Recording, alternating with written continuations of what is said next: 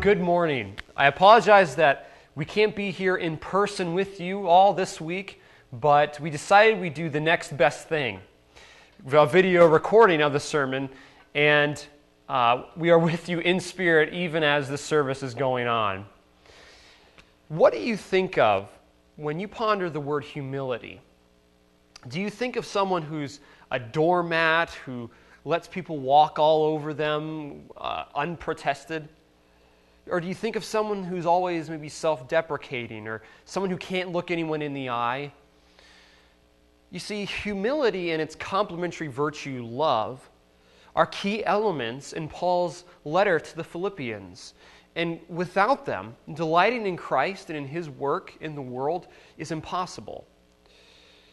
You see, it's important to understand what true humility is and what it isn't, some of those things we mentioned earlier, and how unity in the body of Christ is accomplished through a humble and loving heart. We'll be looking at these very things this week in chapter 2 of the book of Philippians. Now, so far, we've seen the key idea of the book. If I am delighting in Christ, I will delight in the people and the mission of God. Last week, we saw how God desires us to abound in our love for one another and not be distracted from His mission by envious and divisive motives from ourselves or even from other people. Rather, our motto, as the Apostle Paul's was, ought to be, for me, to live is Christ and to die is gain. It ought to be all about Christ, knowing Him and making Him known. We are to remember where our true citizenship, our true identity is. It's in heaven, because we are the children of God, heirs of the kingdom of Christ. So this week, we'll begin in chapter 2 and open in a word of prayer here, and join with me in prayer, even though this is not necessarily a live video. Father, we come to you today in prayer, God, asking that you would reveal us your truth in your word, that we would see Christ in His glory, that it would change our hearts, that we would see the cross and glory in it and find our mission, God, in yours to further the gospel in the lives of our fellow believers and in the world. So I pray that you would bless your word, give us open hearts to hear what you would have us to hear. And we ask this in Jesus' name, amen. So, last week we saw how Paul begins with a series of commands after giving his own example of how he views the difficulties and the suffering that he goes through. It was a series of prescriptions, if you will, a series of commands for the Philippians to fulfill. And many of us have gone to doctors or different physicians, and they've given us prescriptions. And what those are really are different orders for take certain medicine at certain times in order to cure a certain problem, or at least to take care of it. And for Paul, he gives his own prescriptions, if you will, commands and exhortations of how to live and think that he knows will help the Philippians in the struggle that they have with unity and suffering. The first of these we saw in chapter 1, verse 27. If you're using the Pew Bible, that was page 980. The first one was to live as worthy citizens of God's kingdom, to place their identity in their citizenship, which is in heaven, and to live accordingly. And the second major prescription, command of Paul here begins in chapter 2. He says that we must be of the same mind. So read with me here, beginning in chapter 2. So, if there is any encouragement in Christ, any comfort from love, any participation in the Spirit, any affection and sympathy, complete my joy by being of the same mind, having the same love, being in full accord and of one mind. Do nothing from selfish ambition or conceit, but in humility count others as more significant than yourselves. Let each of you look not only to his own interests, but also to the interests of others. See, in chapter 2 here, Paul begins his exhortations with a series of if statements, if you will. Now, these statements are meant to tenderly woo the Philippians back to the life of unity in Christ. It's with the same Spirit that he gives, that he has in chapter 1, verses 3 to 11. Now, these statements are intended to drive us back to what is ours through our union with Christ. They're not statements of Paul wondering if these things are true, since he says, if there is any encouragement in Christ, or all of these things. They're more carrying the weight of sense, that Paul is confident of these things, but just as if you're a parent to a child and you say, now, if you're my son, then you should act accordingly. Well, you're not doubting your child's sonship, but you're encouraging him with the fact that that is true, and if it is true, then he should walk accordingly. So Paul encourages them with the fact and reminds them of what they've been given in Christ. He says to them that they have received love from Christ. They've received encouragement in him through their union with him. Comfort from his love. They've, together as a body of believers, participated in the same Spirit that's been given to all of them. And they have affection and sympathy within the body of Christ. So if all those things are true, which they are, Paul tells them to complete his joy by being of the same mind, having the same love, being in full accord and of one mind. This is repetition of really the same idea that he's getting at. And this is for emphasis, trying to drill into them what they need to be doing, what they need to be about. These phrases, he's pleading with them to be united in their goals, their outlooks on life, their purposes, and united in their affections. What they think and desire. They are to live and think as one for the name of Christ. Paul here encourages them with repeatedly, especially of this think on the same things, to be of the same mind. That's to have the same attitude, the same goals, to not be distracted by things that would seek to divide them. Consider this from what A.W. Tozier says in his book, The Pursuit of God. He says, has it ever occurred to you that 100 pianos, all tuned to the same tuning fork, are automatically tuned to each other? The pianos are of one accord by being tuned not to each other, but to another standard to which each one must individually bow. So 100 worshipers meeting together, each one looking away to Christ, are in heart nearer to each other than they could possibly be, were they to become unity conscious and turn their eyes away from God to strive for closer fellowship. You see, what he's saying there is that unity and this idea of being of the same mind is impossible apart from everyone looking to Christ and having his mindset. If we're just to try to be united just through looking to each other and to try to think the way the other people think in our church, and we're not, all of us, focused on Christ, then our unity will be impossible. It will be a false unity, temporary, fake.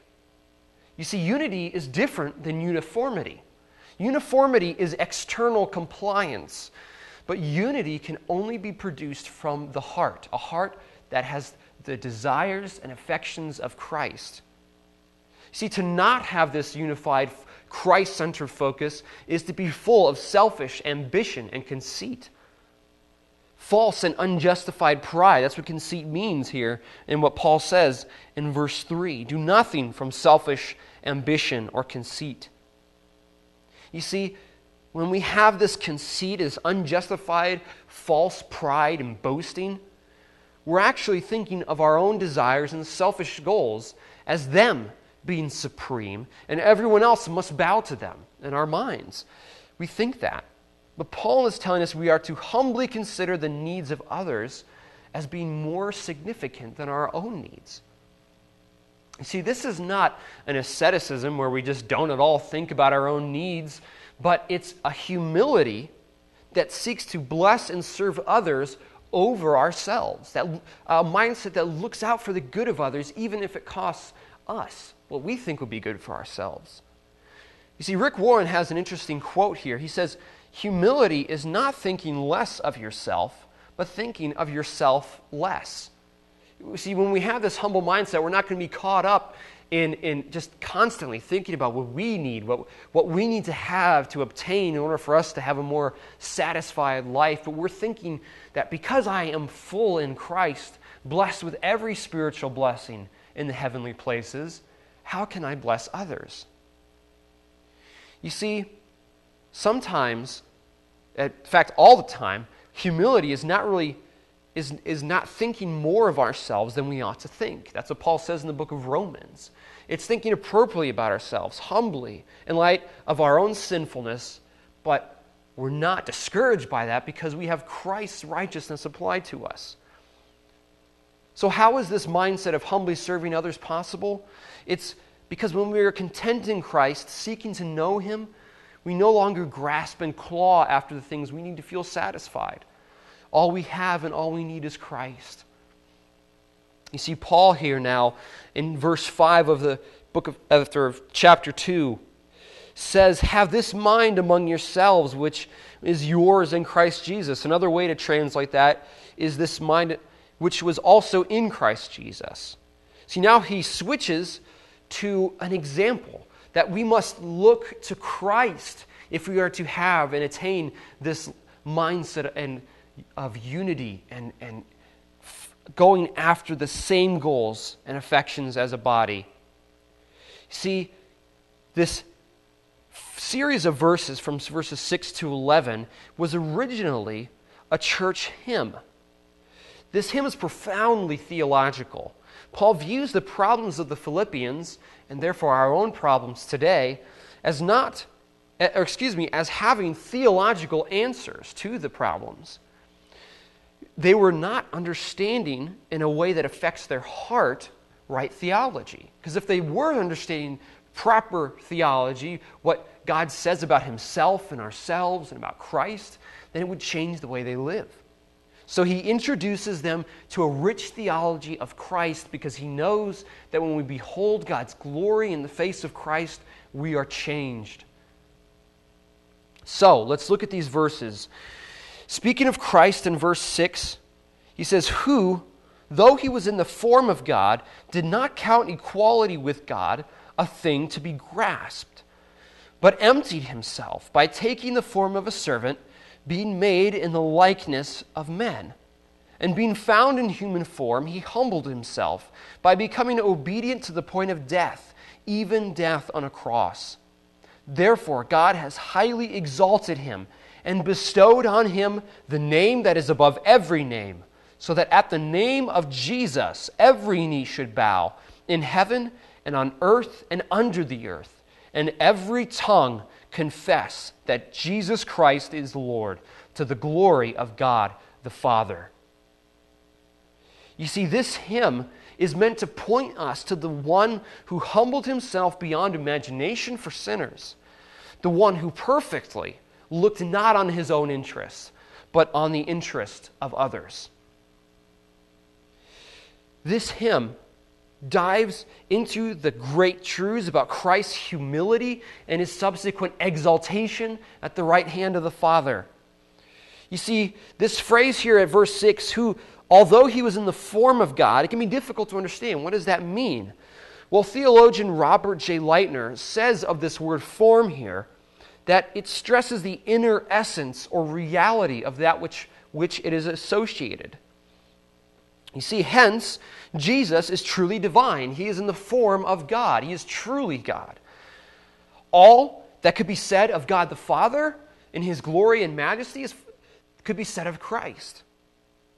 Hence, He is the true Son of God.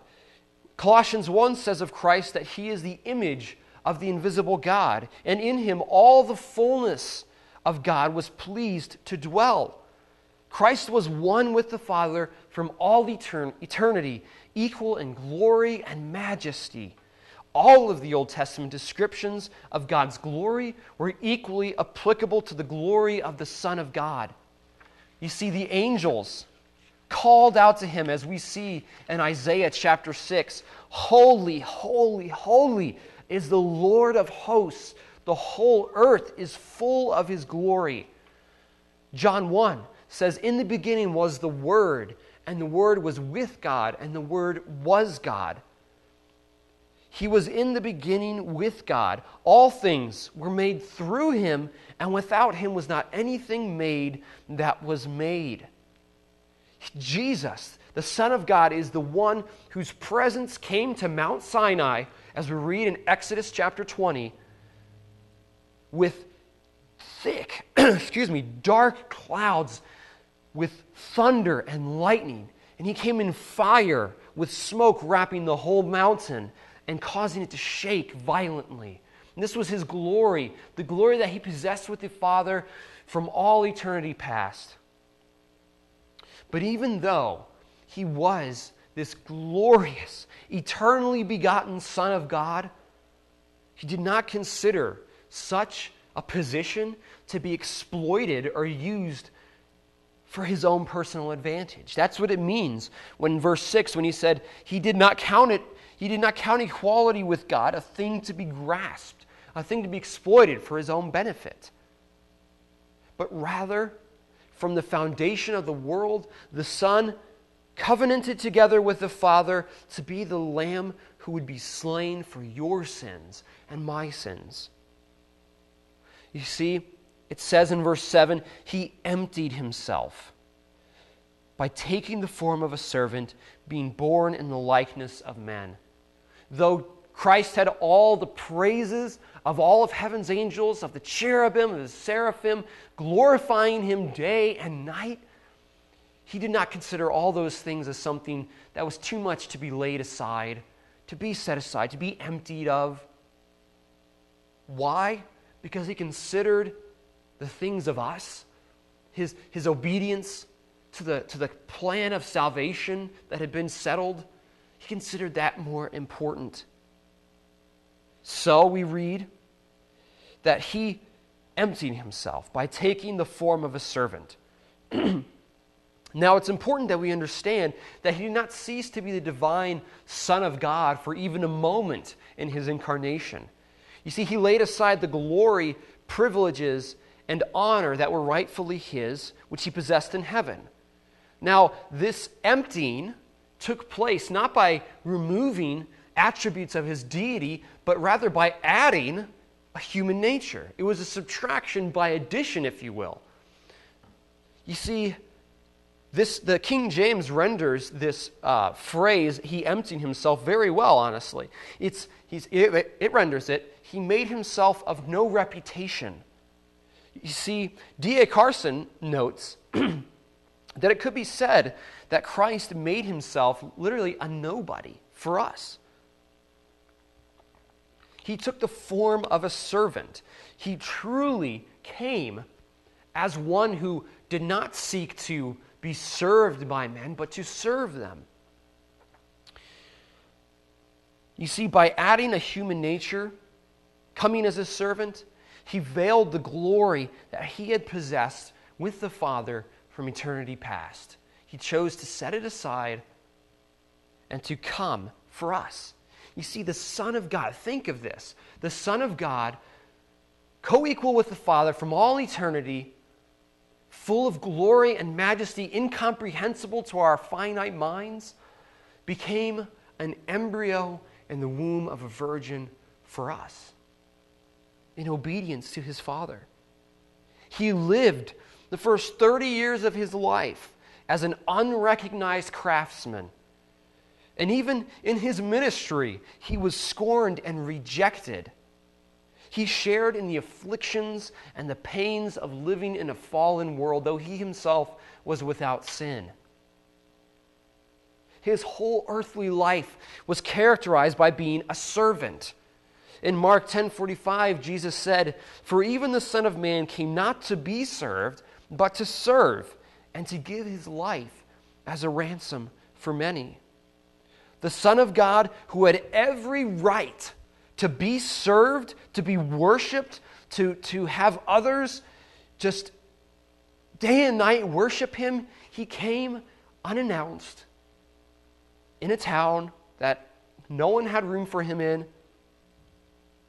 But rather than having all the glory that he deserved, he chose to be the one who served others. He humbled himself and took on the form of a servant. And Christ demonstrated this. In John 13, we read how he, in the upper room, washed the disciples' dirty, manure-soiled feet from the roads and filthy pathways that they had been traveling. This was a job of a lowly servant. Yet Christ laid aside his garments even there, honestly picturing his emptying of himself. And he came and washed the disciples' feet to give us an example of what love truly is. You see, Christ, when he came, and it says in verse 8, and being found in human form after his coming, he humbled himself by becoming obedient to the point of death, even death on a cross. You see, not only did Christ humble himself by merely, taking on a human nature to his divine, but his obedience and love went even so far as to submit to the worst kind of death imaginable, the death of a cross. The glorious Son of God allowed himself to bear the most humiliating, painful death yet devised by man. He hung naked on a tree, being mocked and scorned by onlookers, rebellious, sinful people, as every inch of his body was ravaged by intolerable pain. But worst of all, on that tree, he took the curse of sin that rested on you and me. These are things that he did not deserve. He did not deserve to serve others. He was worthy of so much more than that. Yet he comes and submits even to the point of a death on a cross, on a tree, that symbolized his being cursed for you and for me. You see, it says in 2 Corinthians 5:21, for our sake, the Father, he made him to be sin, Christ, who knew no sin, so that in him we might become the righteousness of God. You see, the love of Christ demonstrated in his humiliation for us, it disarms our pride and our selfishness. We see that if Christ, the one to whom the highest glory was due, humbled himself beyond imagination for our sake, how can we, who do not deserve glory, but rather judgment for our sinfulness, how can we not self-sacrificially love and serve others as well, considering the things of ourselves as less important than the interests of others? It's only reasonable. Paul is taking this example from greater to lesser. Christ, if he's so great as to do this, how much we who are lesser, how much more should we do the same?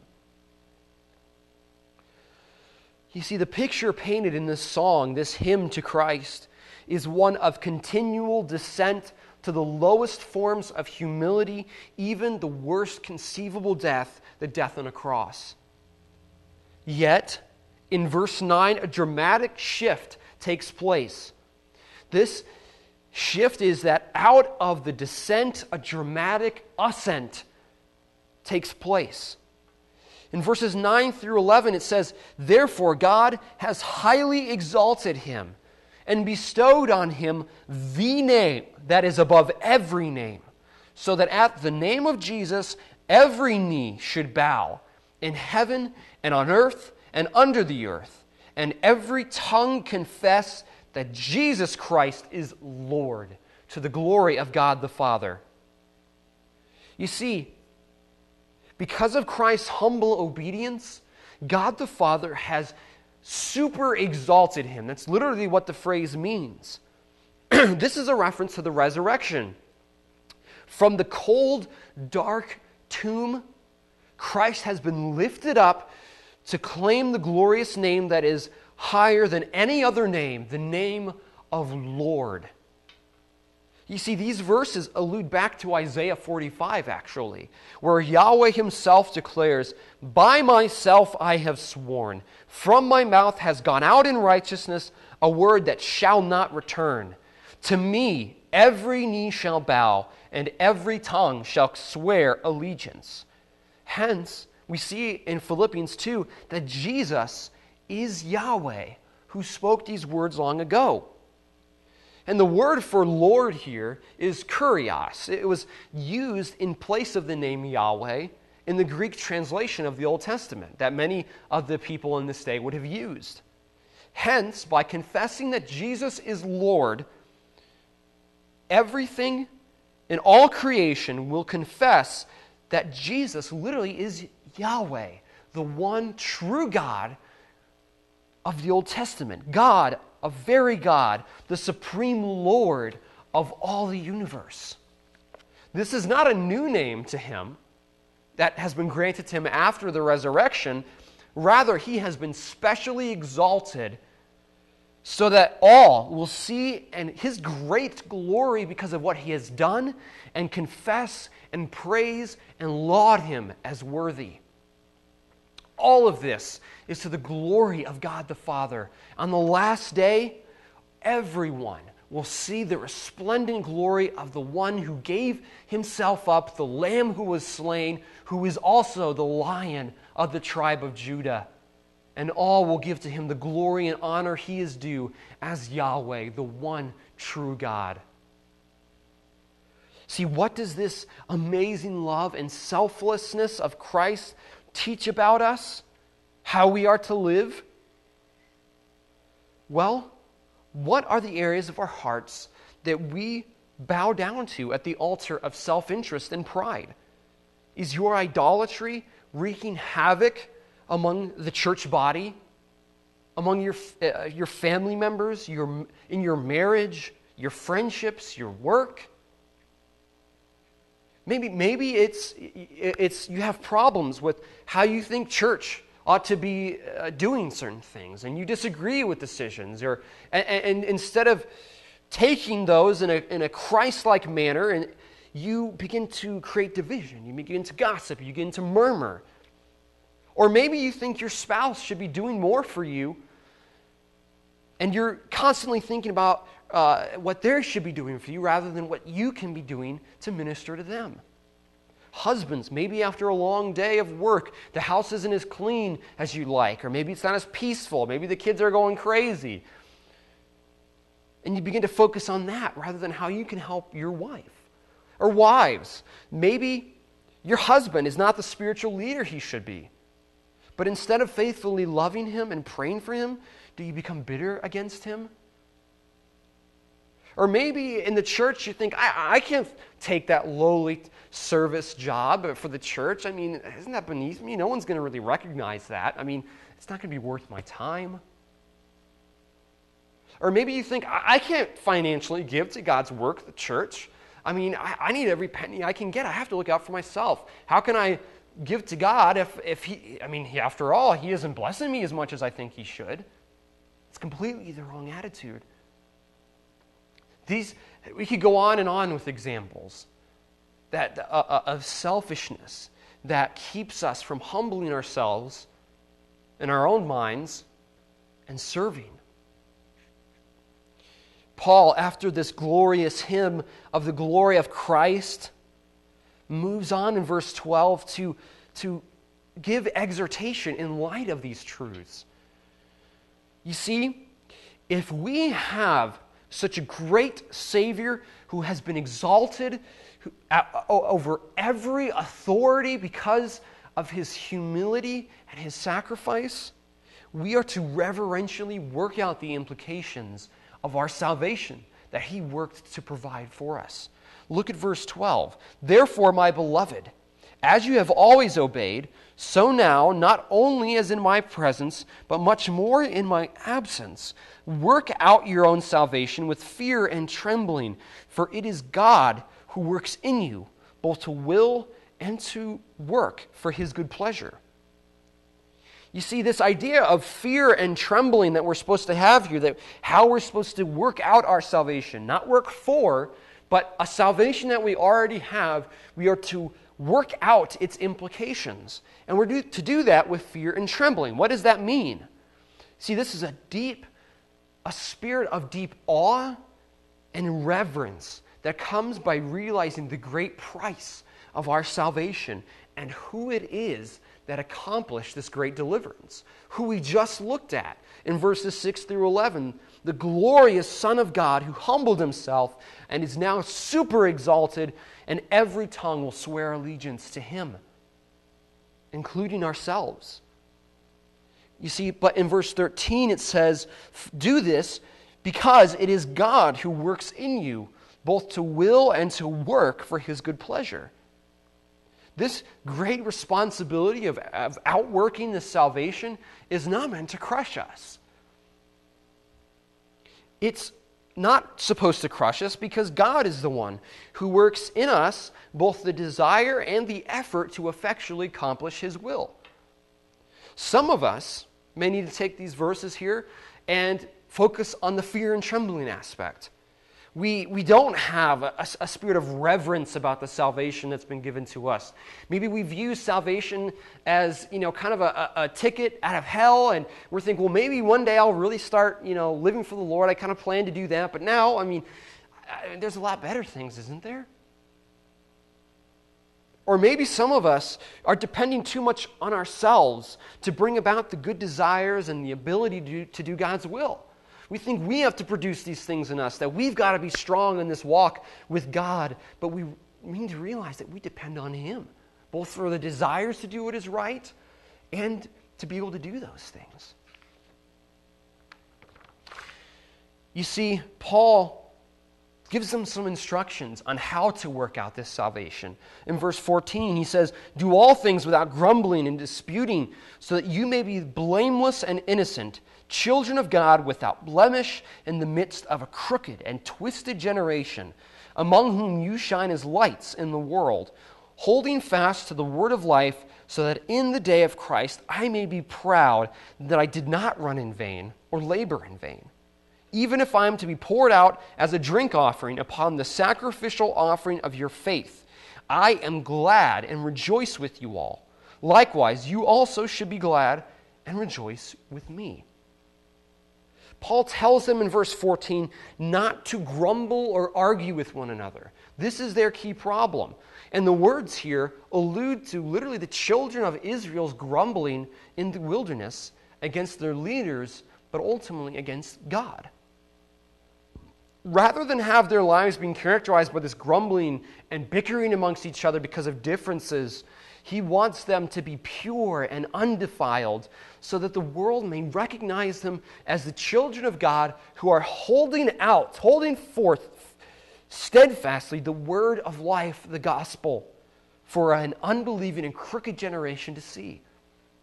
They're to stop being distracted by their grumbling and arguing and to start rejoicing in the furtherance of God's saving purposes in the world and even with the apostle himself. It's so easy for us to grumble, to be discontent, and to argue with others who disagree with us, rather than in humility strive together for the gospel. So where are we grumbling against God ultimately and then fighting with others? Maybe church leadership made a decision you didn't like, so you gossip, grumble, inappropriately argue with others. Maybe someone said or did something that offended you. But instead of going directly to that person, you begin to gossip about it with others and say, do you know what they did to me? How could they do that? Listen to this. When we are selfish and prideful, we very easily see the faults of others rather than our own faults. And we become bitter against those people, and grumbling and divisions result. But if we have a mindset that appropriately thinks about ourselves as we really ought to, we're going to give grace to each other because we know the grace has been given to us. Maybe grumbling and complaining and fighting takes place because God doesn't seem to be giving us the things that we think we need. So we become discontent with God, and then that results in becoming angry with others, short with others, thinking that they're always falling short. Or maybe you're on a church committee or a board at work, and your ideas aren't being taken. So you become angry and you start grumbling rather than being respectful to those above you. The examples, again, could go on and on. So think and allow the Holy Spirit to illumine in your own heart, God, where are the areas that I am discontent, that I grumble, that I complain, that I bicker, have this tendency to fight with others? Paul doesn't leave these commands without flesh and bone examples, if you will. In verses 19 to 30, he gives the Philippians some real down-to-earth, relatable examples of what it is to be concerned not with self, but with Christ and his cause. First, he tells of Timothy. Read with me in verse 19. He says, I hope in the Lord Jesus to send Timothy to you soon, so that I too may be cheered by news of you. For I have no one like him who will be genuinely concerned for your welfare. For they all seek their own interests, not those of Jesus Christ. But you know Timothy's proven worth, how as a son with a father he has served with me in the gospel. I hope, therefore, to send him just as soon as I see how it will go with me. And I trust in the Lord that shortly I myself will come also. You see, this first example of Timothy, the key thought here that Paul really wants to get into their heads, it says in verse 20, for I have no one like him who will be genuinely concerned for your welfare. Rather than being selfishly concerned about himself, he is genuinely concerned for the well-being of others. Their spiritual and physical prospering in Christ. For Paul says everyone else seeks their own interests, not those of Jesus Christ. Ultimately, caring for others is not yes, we do love them, but ultimately we love them because Christ has loved them, because we're interested in the purposes and the interests of Jesus Christ, as Paul puts it here. So therefore, we choose to love others. We choose to be concerned for their welfare. The next example here is Epaphroditus. He says, I have thought it necessary to send to you Epaphroditus, my brother and fellow worker and fellow soldier, and your messenger and minister to my need. For he has been longing for you all, and has been distressed because you heard that he was ill. Indeed, he was ill, near to death. But God had mercy on him, and not only on him, but on me also, lest I should have sorrow upon sorrow. I am the more eager to send him, therefore, that you may rejoice at seeing him again, and that I may be less anxious. So therefore, receive him in the Lord with all joy, and honor such men. For he nearly died for the work of Christ, risking his life to complete what was lacking in your service to me. You see, Epaphroditus, Paul calls him a fellow worker, a fellow soldier, one who shared with him in fighting for the purposes of Christ. Here was a man, one of the Philippians themselves, from their church body, who was so passionate about God's work and God's people that he almost lost his life in God's service. Even when he was so ill, near to almost dying, his concern was still not on himself, but was still on the well-being of the Philippians, because he was like, man, they know that I'm sick and they're probably worried about me and how is this affecting them? That's a person who has the interests of Christ, who loves others and wants to further God's work in their lives. You see in verse 29, Paul says to honor such men. They are to look to these men as models of concern over what really matters and for selfless work in God's service. Today, we are to look to those in our midst who do not have personal agendas, a grumbling spirit, a divisive heart, but rather those who seek to selflessly further God's work in the hearts and lives of God's people in and around the world. So I ask us as we finish this sermon, what is our heart attitude today? Are we full of selfish agendas, pride, grumbling, discontentment? Or are we standing firm in the gospel with one love, with one heart, and one mind that is set on knowing Christ and making Him known in the world? Remember, if I am delighting in Christ, I will delight in the people and the mission of God. See, Christ has shown us what true self-sacrificial love really is. He had all the rights to all the glories, privileges, and honors that heaven offered, yet He left it all, humbled Himself to take on a human nature and become a servant, a bondslave, literally someone who was a slave. His love and obedience to the Father allowed Him to suffer the most horrible death, the death of a cross, for you and for me. Now He is the exalted Lord to whom every knee will bow and to whom every tongue will make confession. He is the Lord of His church as well. And as our Lord, He is calling us to live lives of unity and purpose for the sake of Christ and the gospel. Because we have been so greatly loved and forgiven and blessed and filled with everything our hearts could desire in Him. Let's close in prayer. Pray with me. Father, we do confess our selfishness, our pride, the fact that we consider ourselves above the lowly services that sometimes we have to do in your work. We don't love others the way we should. We don't care for them. We don't seek their interest. We don't seek to love them to Christ.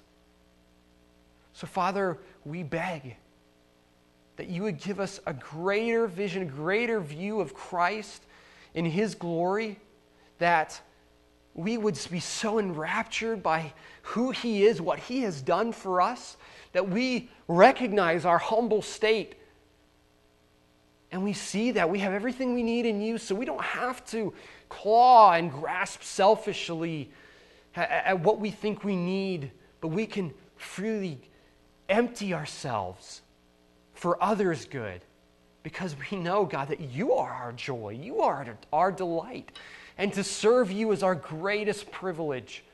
So, Father, we pray that that would be our hearts. We pray that that would be the heart of Covington Baptist Church and of your church around the world. And we ask this with confidence in Jesus' name. Amen.